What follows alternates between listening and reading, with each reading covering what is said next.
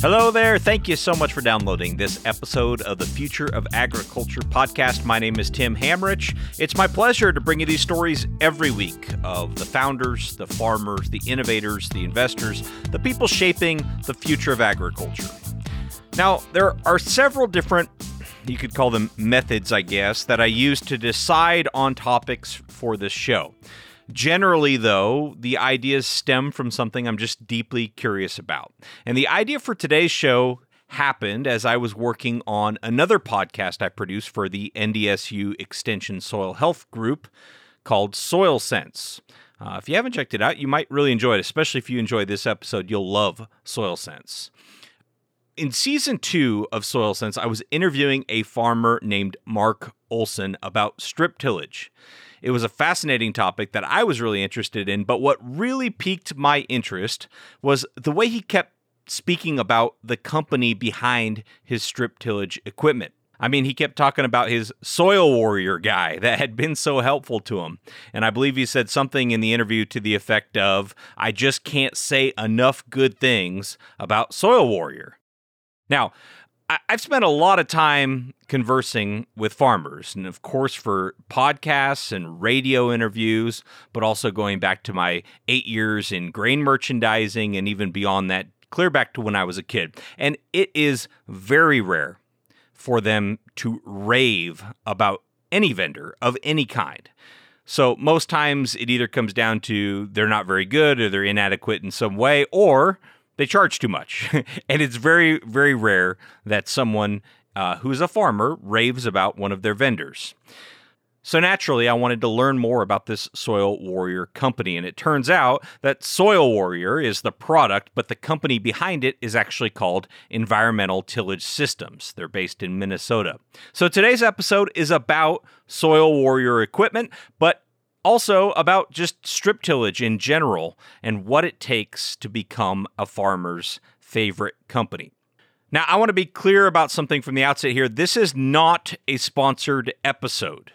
In fact, when I tried to track down the folks that make Soil Warrior through Spencer Stensrud at Ag Ventures Alliance, thank you, Spencer, they told me it was best to probably just talk to one of their farmers to answer all my questions. I mean, this is the type of customer focus that is often spoken about by everyone in agribusiness, but actually extremely rare.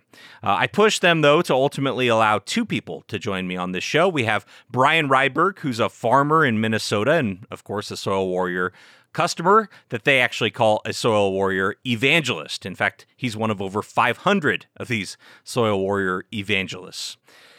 And also on the show is Brent Bruland, Vice President of Sales and Marketing at Environmental Tillage Systems, which again is the company that makes Soil Warrior.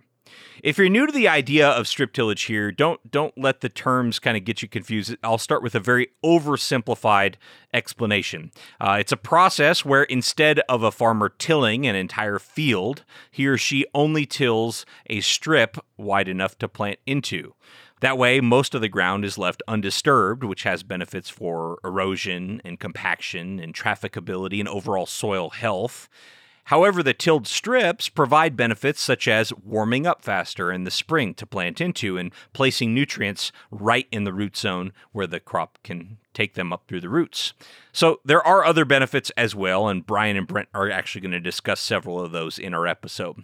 Even if, though, soil conservation isn't your thing, it doesn't interest you, which I think it should interest you, but in case it doesn't, I still think this episode is worthwhile because you're going to get a great glimpse into a farmer's thought process and also what it takes to be the type of company that creates evangelists. I'm going to drop you into the conversation here where farmer Brian Ryberg is telling the story of what led him to strip tillage. Yeah, a long time is right. I started farming in 1986 with my dad in a partnership. We transitioned to strip till about 5 years ago. This will be our 6th year now in 100% strip till. Just kind of coming off the high corn market years, and we were raising all corn and our sugar beets, no soybeans at the time because the market said you're going to make the most money raising corn. In Renville County, everybody said it had to be black. And so we were doing a lot of fall tillage to make sure it was black. And I tell this story so many times, but it was really our aha moment. fall of about, 12, we had taken on a grove on a rented farm, and there was some pasture land, and we planted corn into it. And about this time, mid-June, I looked at this corn, and the corn in the pasture land was 6 inches taller, maybe a foot taller, darker green compared to our conventional tillage next to it. And at that time, we were working with a neighbor and crop consult, and I said, "You got to look at this. What's going on?" And so we started to get on the soil structure story, and thought, geez, what are we doing to our soils by beating them up with tillage? And started looking for a better way, and somehow researched and landed on strip tillage, and that kind of got the ball rolling, and away we went. And why not go complete no-till? We were just concerned, being this far north, that might be a real leap of faith. We need to have soil warm in the spring, and so we thought kind of the best fit would be the strip till, because you'd have that exposed black strip to warm up. As we get more comfortable with this conservation transition, maybe that would work, but we still have to deal with fertility. And, in a no-till system, we actually do some custom work for a guy that insists it has to be no-till, so it's kind of fun to play on his checking account. But we've seen some issues with laying that fertilizer on top. And so we get the best of both worlds, I think, by reducing our tillage, yet having that root zone full of fertility. When that plant germinates, it's right there. It doesn't have to move over 20 inches either way to find fertility. It's right there. And I understand that you grow sugar beets as well. Do those work in a strip tillage system? Yeah, we're the first ones in the state of Minnesota to raise sugar beets in a strip till system, I'm told. I contacted our agriculturists at our co-op at the time and proposed the idea to them, and they said, "Well, that's not going to work." And I said, "Why isn't it going to work?" And nobody's ever done that before. Well, that doesn't mean it's not going to work. And by that time we were committed, so we knew we got to make this fly. And I had some mental reservations as I'm planting that first spring, and we had a rain coming in, so I'm planting late into the night trying to get this field done. And as my light shine across the field, I see all these burly corn stalks standing up, which is very unusual for sugar beet ground. And yet I look behind me and I'm planting into this nice black strip, and had to convince myself that the beet seed doesn't know. It knows it's planted into a black strip. It doesn't care about what's happening 11 inches over, and it was going to be okay. And so it really became more of a mental challenge than the actual agronomy or physical challenge. So this worked very well. Now, how about back in whenever it was, I think you said 2013, when you started all this? I mean, it's a big risk to change something you've been doing at that point for 20 years to something, brand new. What did you do to try to manage that risk in the transition? We did a lot of research. Two guys that have been with me, one now for 10 years, another for 17. I mean, they're all in. They act like partners to me. And so all our decisions are made together. We just started doing a lot of research and knowing we needed to make a change, and economically to make this switch and to purchase the Soil Warrior, obviously it was a big cash outlay. So it wasn't something that we could just stick our toe in the water and try. If we're going to do this and lay out that expense, we got to justify it by getting rid of some other equipment. And we just kept coming back to the idea this is done in other parts of the country. If we do our research and we talk to a bunch of people, went to a strip till conference, got to know some people that we're still good friends with today, and they've been very good at mentoring us through those first few years and sharing good and bad experiences to try and help us avoid some of those.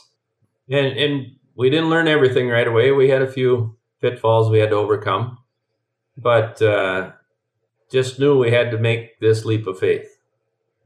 Why do you think more people don't consider making this change? Well, Brent can probably tag on this thought too, but I think it's definitely an economic issue, especially right now with tight margins in the grain business. But for a lot of people, we were kind of fortunate that we basically were able to sell off kind of excess or duplicate equipment that we had to help fund the purchase of the Warrior, where somebody else maybe is a little bigger plunge because they don't have a second set of equipment that could disappear. But I think the real challenge is the mental challenge, just the idea of change. And how do you look to your peers? And, what are the neighbors going to say? Or the coffee shop's going to talk about me? And is this really going to work? And I know for myself, I never worried about the Warrior doing its thing or being able to plant and harvest the crop. It was always the mental things that I had to reassure myself that this was a good move and that it was going to work out fine.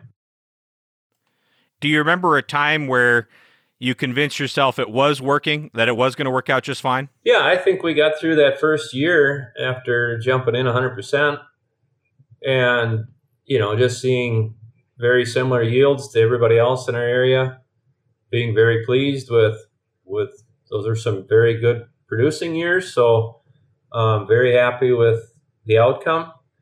And so you just felt more comfortable going into the second year. And of course, third, fourth, and fifth just get that much easier. And we actually kind of tested ourselves a year ago. We had picked up a pretty big chunk of land and had to kind of farm that conventionally in the spring because we didn't acquire it till March. So we didn't have a chance to strip it the previous fall. So here we are on some of our acres farming conventionally, and my guys are frustrated because they'd much rather plant on strips, and we're out there with a field cultivator and we're picking rocks. And I just thought to myself as I'm helping do some of this, what a waste of time. There's just such a better way. And so we really look forward to last fall being able to strip those new acres and kind of get them into our system and not have to be in that position again this spring. Great. Well, yeah, Brian, we'll let you have a break here. And Brent, from your perspective, in sales for selling Soil Warrior, what's the common story that you get, the type of producer that's approaching you, and what's the problem they're approaching you with to wonder if maybe this might be right for them? So Brian touched on a lot of those things, but economics is one. So it may be a big cash outlay to switch to strip till, but the upside of it is, the reduced passes equals reduced labor, reduced time needed to go in the field, reduced outlay, cash for fuel and all those things. You've got one pass across the field, you've got your fertilizer in, you've got your tillage done, you can eliminate all these other things. So management is another thing. Brian's been farming for 36 years or 34 years, whatever it is. He can roll out of bed and he can go do his farming, without even thinking about it. And anybody who's been farming conventional for years can do the same thing. If I got to roll out of bed and go, now which button do I have to hit to get this machine to do this?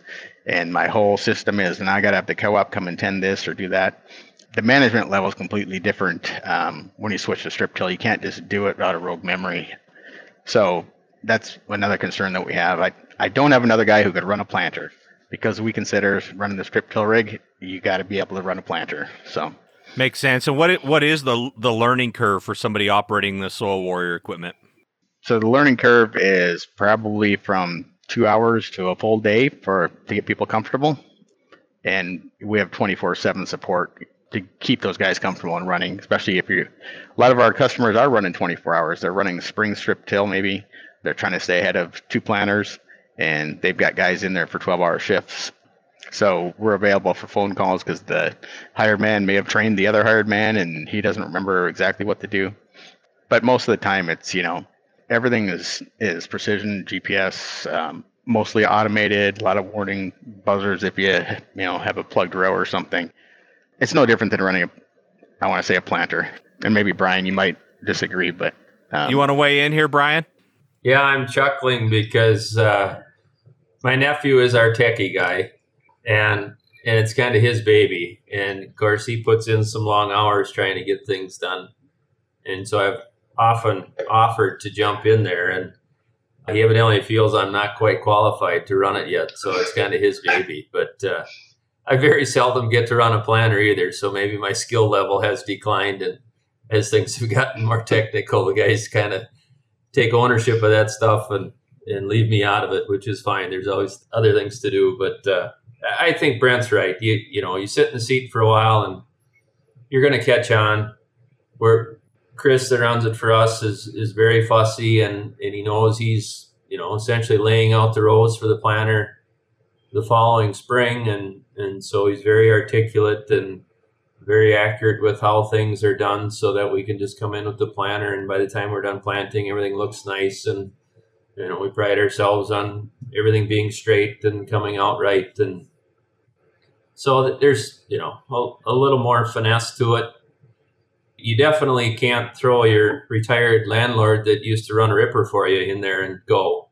So the skill level, as Brent talked about, is escalated in a system like this. But because you have fewer people that you need, hopefully you can find that person that'll sit in the seat and do the good job. And Brent, for you, most of the new customers that are coming to you, are these people who are new to strip tillage for the first time, or are they already doing strip tillage and just looking for a new piece of equipment? We have our equipment all across North America and several other countries as well. We say there's a lot of missionary work in the eastern part of the U.S., and there's a lot of, we need to change your brand in the western part of the U.S. So in Nebraska, they've been strip tilling forever. You get out to the East Coast, they have a lot of rocks. They have a lot of other issues. They have not strip tilled. They're primarily no-till or conventional. So about 50% of our customers are new to strip till, and about 50% have either tried it in the past, didn't quite work the way they wanted it. There was a spurt back in the 80s where it was a big thing and the equipment was not what it is today.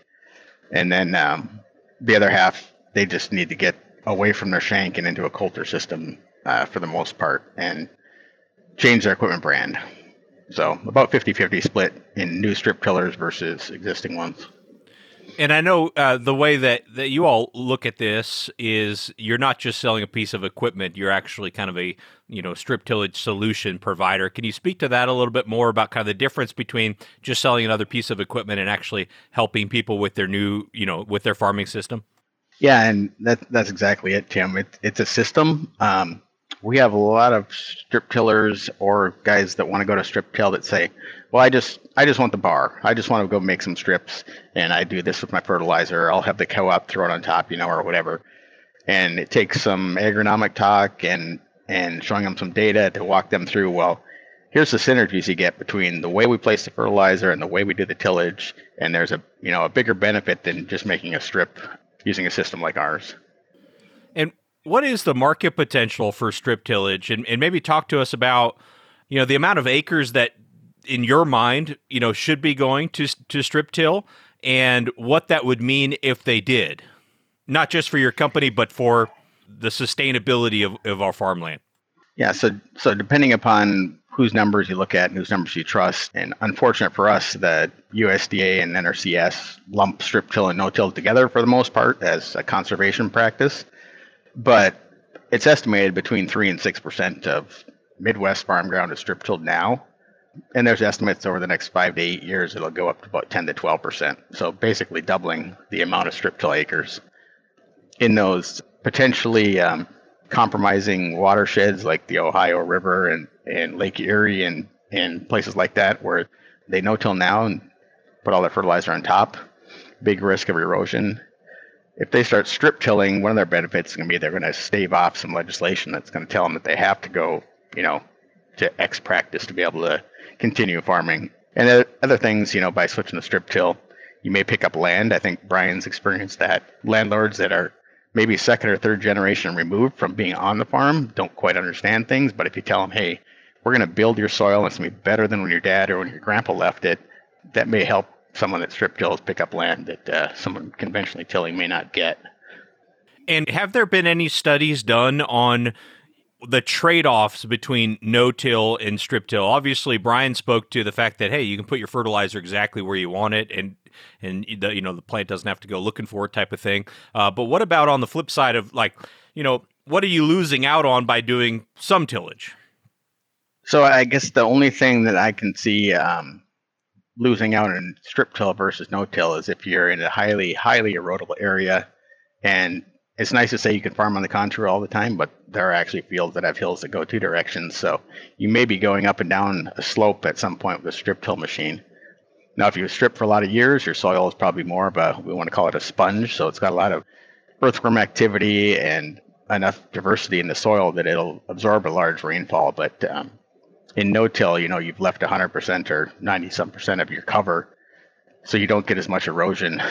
And it's rare. I mean, we probably get one call a year about somebody who had strip erosion on a 4-inch rainfall event over 2 hours. But Brian may have some ideas on this as well. But that's mainly the thing that we see is the potential for erosion on a multi-slope field. So, anything to add on that, on Brian? Yeah, I think Brent hits it on the head there. I mean, he sees more variability in landscape where they're doing business. In our immediate area, we're fairly flat, so erosion is really not a problem. But I would say that might be the negative thing with the strip, is that you're still doing some tillage, although it's rather minimal, especially with a coulter rig like ours versus a shank. But some would view that as maybe a negative thing. I think there's so many other positives over conventional tillage that once you start sharing that story, people really start thinking about it. And we continually get questions. People want to come to our farm on their own and just take them out in the fields and look at it because they're watching. And so it's always kind of fun to see somebody very interested in what you're doing, but always nervous about change. Yeah, it's interesting. If I can throw a comment in here, I was talking to a grower this spring who was taking an older landlord, maybe in their late 80s, on a tour of his fields. And this is one landlord. They'd switched to strip till 2 years ago, and this is their second year. And he noticed that some of the other fields they were driving by looked, better than his. He asked what the difference was, and they said, well, we strip tilled those, and we got the fertilizer built into the zone, and it's right where the seed needs it. And they didn't think this guy would ever want to change from what he'd been doing, for 80 years. And so they didn't even say, hey, we're going to strip till this year. And his comment was, well, you guys better do that to my field next year. So it's like the proof is in the pudding when you got the landlord there and he's looking at it going, well, why didn't you do that to mine? And that producer is really excited because all the other landlords were like Brian's, and yeah, that's great. Sounds like a great system. And this was the guy that they thought would never change. And when he saw it in action, he said, boy, I'm kind of missing out here. Whenever I talk about this, it seems like one of the concerns that comes up is, the field just doesn't look as clean, especially when you've got that, nice black soil that I'm sure Brian has up where he is. It doesn't look as clean. Is that a legitimate concern, Brian, that you hear from other people, and is that something that's actually keeping people from considering what might be the right business decision? Oh, yeah.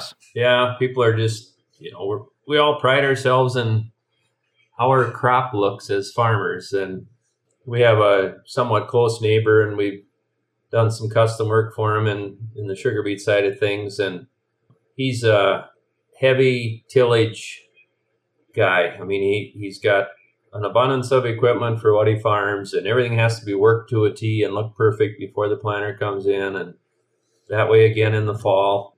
And we talk monthly, and so they always call me after harvest and say, well, geez, how are your yields? And I'll share with them exactly how they are, and I mean, he doesn't even come close to us. And I don't want to be forward enough to tell him you're just doing too much tillage, you're hurting your crop or your ground. And so I can tease him, and he takes teasing pretty good, and I'll just tell him, well, maybe you got to try strip till. And he says, I can't believe you get the yields you do for the way your crop looks or the way your fields look. And so for some people, it's tough. You look across the field and you see these corn stalks sticking up all over, and some people view that you're a poor farmer. But in the end, we'll compare our yields with anybody and have shocked some people with what we do and yield-wise. And so it's there again, it comes back to a mindset that doesn't really matter how your field looks. It's about the net in the end, and that's what really matters. And my banker seems awful pleased. So definitely. Would this have been possible for you 20 years ago, Brian? Or did it take equipment like Soil Warrior to make this attainable? Yeah, I think this is a lot more palatable today. The GPS guidance has drastically improved, so you can stay on the strip. Equipment has gotten so much better. the advancement in all those technical aspects. The metering of the fertilizer is so accurate, and all the controls there. So, I'm sure it worked for those that were doing it 20 years ago, but I think it works a lot better today. Now, Brent, I want to give you a chance here to brag on your company a little bit. So Soil Warrior is the brand and is the equipment, but the company is actually Environmental Tillage Systems. The reason that we're kind of having this interview today is the way that another farmer was kind of raving about his experience. And I'd love to hear from you about, what does it take? We have a lot of ag entrepreneurs, like ag tech type entrepreneurs that listen to this show that are probably wondering, like, how do I become a farmer's favorite company? And so I'd be curious to hear kind of like what you're doing that is boosting the customer satisfaction to the level where it clearly is. Boy, if I had the answer for that, I would probably put it in a can and sell it.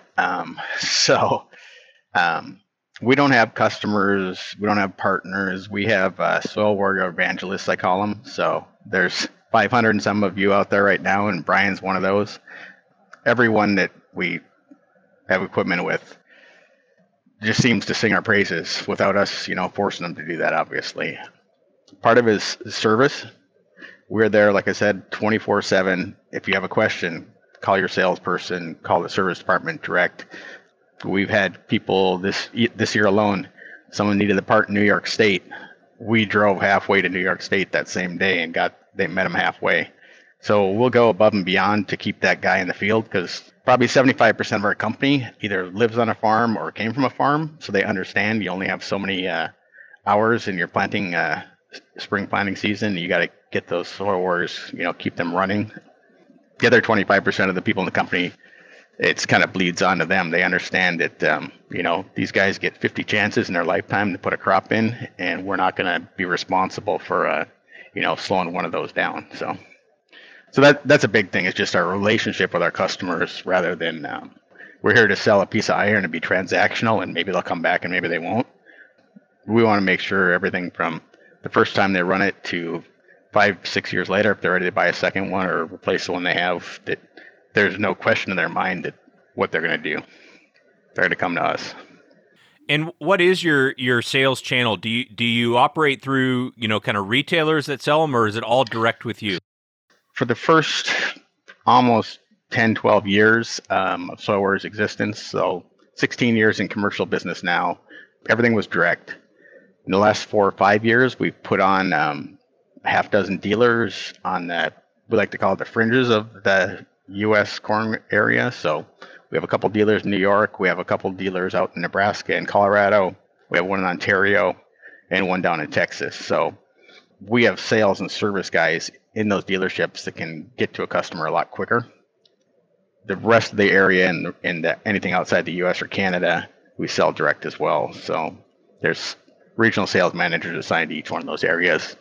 And then we have service technicians with trucks and trailers that are also stationed in those areas, outlying areas, that can respond quicker than coming right out of Minnesota. So, well, obviously this works in corn and beans and sugar beets. We hear of what other crops? I mean, is there a reason this can't work in kind of vegetable type crops as well, or is it already?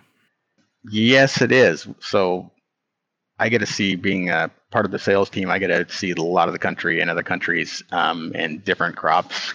Growing up on a corn and bean farm here in Iowa, it's great to get out and see what other people do. But we've got tobacco growers in Kentucky, running on 40-inch rows. We've got vegetables in Michigan that are running, and then they run twin rows. So they run our twin till attachment that gives them the ability to plant 2 rows into that strip. It widens it out a little wider. We've got, besides Brian's sugar beets, we've got a dealer actually out in Nebraska and Colorado that also grows sugar beets, and he's really happy about stripping for sugar beets. And if you've ever seen a sugar beet seed, it's really tough to even just see a seed. They're so small, so you got to have a good seed bed for that. We've got guys that are trying to run canola into strip till, and canola is normally more of a drilled crop than a planted crop, but they're putting it into rows and having good success with that. Just about any crop can be strip tilled unless you're trying to drill it in at 7 or 9 inch spacings, and then you basically are in a no-till situation. So Yeah, that makes sense. I have a note here that the world record corn yield came on strip till. Is that right? That's correct. So David Hula, Renwood Farms out in Virginia, set the new world record this year, 616 bushels an acre. And that was on a Soil Warrior strip-tilled field. He's held a world record a couple of times previously, and those were not strip-tilled areas, and he switched to run the Warrior. 30 plus years of no-till on their farm, and he switched to run the Warrior 3 years ago. This will be his fourth year now, and he's hoping to break his record again. So that's incredible. It's hard to fathom that much corn coming from an acre. One more question for you, and then I want to switch over and maybe close out with Brian here. Brent, talk about the future of environmental tillage systems. Soil Warrior, are you all committed to staying focused on strip till, and this market's going to grow, is going to double here in the next few years, or do you have your sights set on other aspirations as well? Where does the company go from here? So we were founded by a farmer who didn't like rocks, he didn't like working on equipment, and he didn't like beating the soil up. So he invented the Soil Warrior to eliminate those problems that he had. Built by a farmer originally, built very tough, and built with one thing in mind, was to get tillage and fertilizer placement done. And our company has stayed like that. If you look at our equipment, everybody says, hey, this is built heavier than it needs to be. And we say, well, it takes a lot of abuse, and if you don't like working on equipment, this is the one for you. So we're staying with that mantra.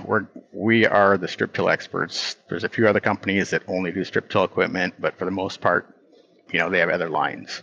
We focus all of our engineering time, all of our sales time, all of our marketing time on strip till, and we want to be the experts in that field and not be distracted by anything else. So for the current foreseeable future, we're going to be focusing on strip till, refining our product even more, maybe coming up with some new strip till products, but all geared towards strip till. All right. And Brian, for you, you've been at this, I think, over 5 years now, if I'm remembering correctly. What types of long-term impacts have you seen on the ground you farm? Oh, you really noticed the difference in soil health. I mean, that came first year or two. I remember the quick story, fall of 2016, we were really wet. We had strip tilled for a couple of years and had a friend of mine sending me pictures of combine, stock carts, stock deep tracks throughout the field. Finally finished that day with a text he sent me that they just completed the first 200-acre field of corn harvest, and they thought they had a chain hooked on something 40 times. And we were just the opposite. We knew it was wet. We knew it might be a challenge. We harvested all our land, maybe at that time about a fourth of what we farmed. That was pattern tiled, so we knew the drainage was good. Never left the track. I remember having a conversation with the guys in the shop. Okay, what rented farm are we going to go to that maybe isn't drained so well, and how much of this field can we get? And we chose one and we went for it. And the end of the story was we harvested everything and never left the track. So our soil structure changed so fast just by limiting the amount of tillage we were doing that we could carry that weight. And we immediately were noticed by other people. Guys would call and say, how can you get across that farm? I don't see any tracks. I'm like, I don't know. We're just going. So we've really seen that. A couple years ago, I bought a penetrometer, and sometimes I'll sneak out in the neighbor's field and just kind of test how we're doing as compared to how they're doing. And that's very noticeable. I mean, you can take a random spot in our field and shove that thing to the handle 3 feet deep, and you'll get 10 to 12 inches and hit a hard pan in the neighbor's field, and there you sit. Noticed it in water infiltration. Just really can see that change in soil, and it became a good reminder again as we picked up this chunk of land a year ago and could see the difference just as you planted. I mean, just looking at the soil. So we knew we were making some good choices and going the right way.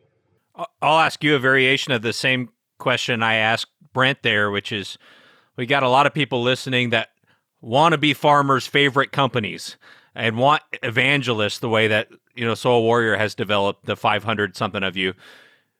What advice would you take from maybe your experience with Soil Warrior and advise other companies to approach things the same way? Oh, I think Brent hit it on the head. Their customer service has been phenomenal. I got myself in trouble one day. I'm on an advisory board for my bank, and there's also a John Deere dealer on there, and we actually hosted the meeting at our farm.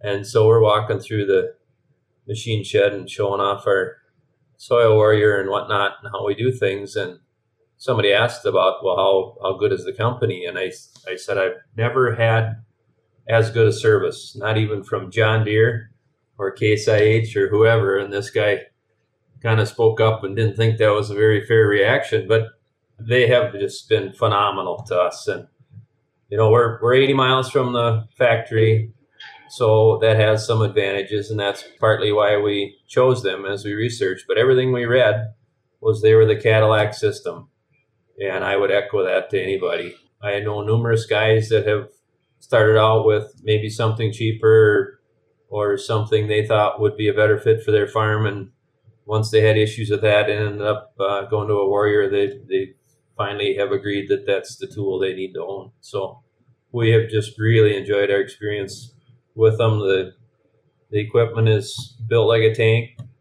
Just as Brent has said, we've had very few troubles. Initially, we had some issues in our narrow rows with residue flow throughout it. Went back to Soil Warrior. They immediately came out with a solution, and that's just the company they are. They've been just phenomenal. Great. Thank you both. Brent, any parting comments from you before we let you get on with your day? No other, appreciate both your and Brian's time helping us get our story out as well, because, strip till it's not what your grandpa's strip till was, is what we like to say, because, back in the 70s and 80s when someone converted an anhydrous bar to strip till, it may have gotten a bad taste in people's mouths. And nowadays, like Brian said, our RTK and GPS is phenomenal. Metering is better. Equipment materials are built better. So for anybody that has considered strip till or tried it in the past, I'd encourage them to come and take a look at the new Soil Warrior systems. And it's a completely different game. So great. Thank you both so much. I really appreciate your time, both of you. Thank you. Same to you, Tim. I always enjoyed to talk about it and share the story. Thanks very much again to Brian and Brent for being on the show. Make sure you go learn more about what they're doing over at soilwarrior.com. If you're appreciating this show, there's a couple ways you can support. If you'd like, please consider leaving us a rating and review on iTunes, or join our membership community over at patreon.com/agriculture. Hey, thanks so much for your time and your attention. I really don't take it lightly. We'll be back next week with another story of ag innovation.